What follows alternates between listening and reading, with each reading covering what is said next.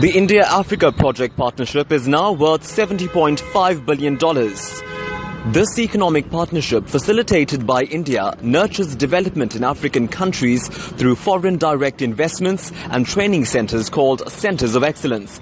Dr. Naushad Forbes is the president of the CII.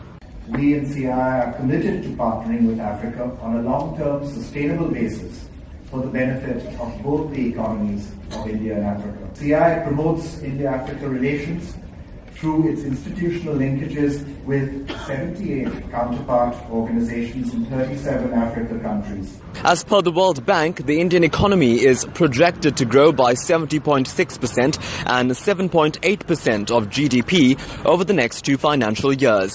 The sub-Saharan African region can expect growth of 2.9%. It's for this reason that India's Commerce Minister, Nirmala Sitharaman, believes this partnership is the key to unlock development possibilities.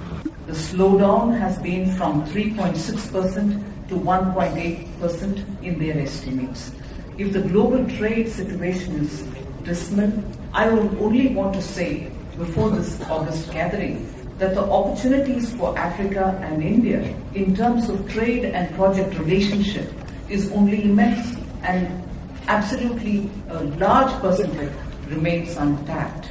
His Majesty King Mswati III represented the Kingdom of Swaziland at the Conclave. Swaziland has benefited from technological perks.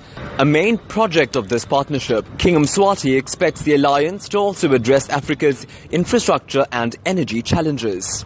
Africa is looking up to India to explore investment opportunities in the kingdom, in the continent, in a variety of sectors such as manufacturing, pharmaceuticals, and renewable energy, to mention but a few. We also look to India to help finance infrastructure development projects that can contribute to sustainable development that improves the socio-economic landscape of our people.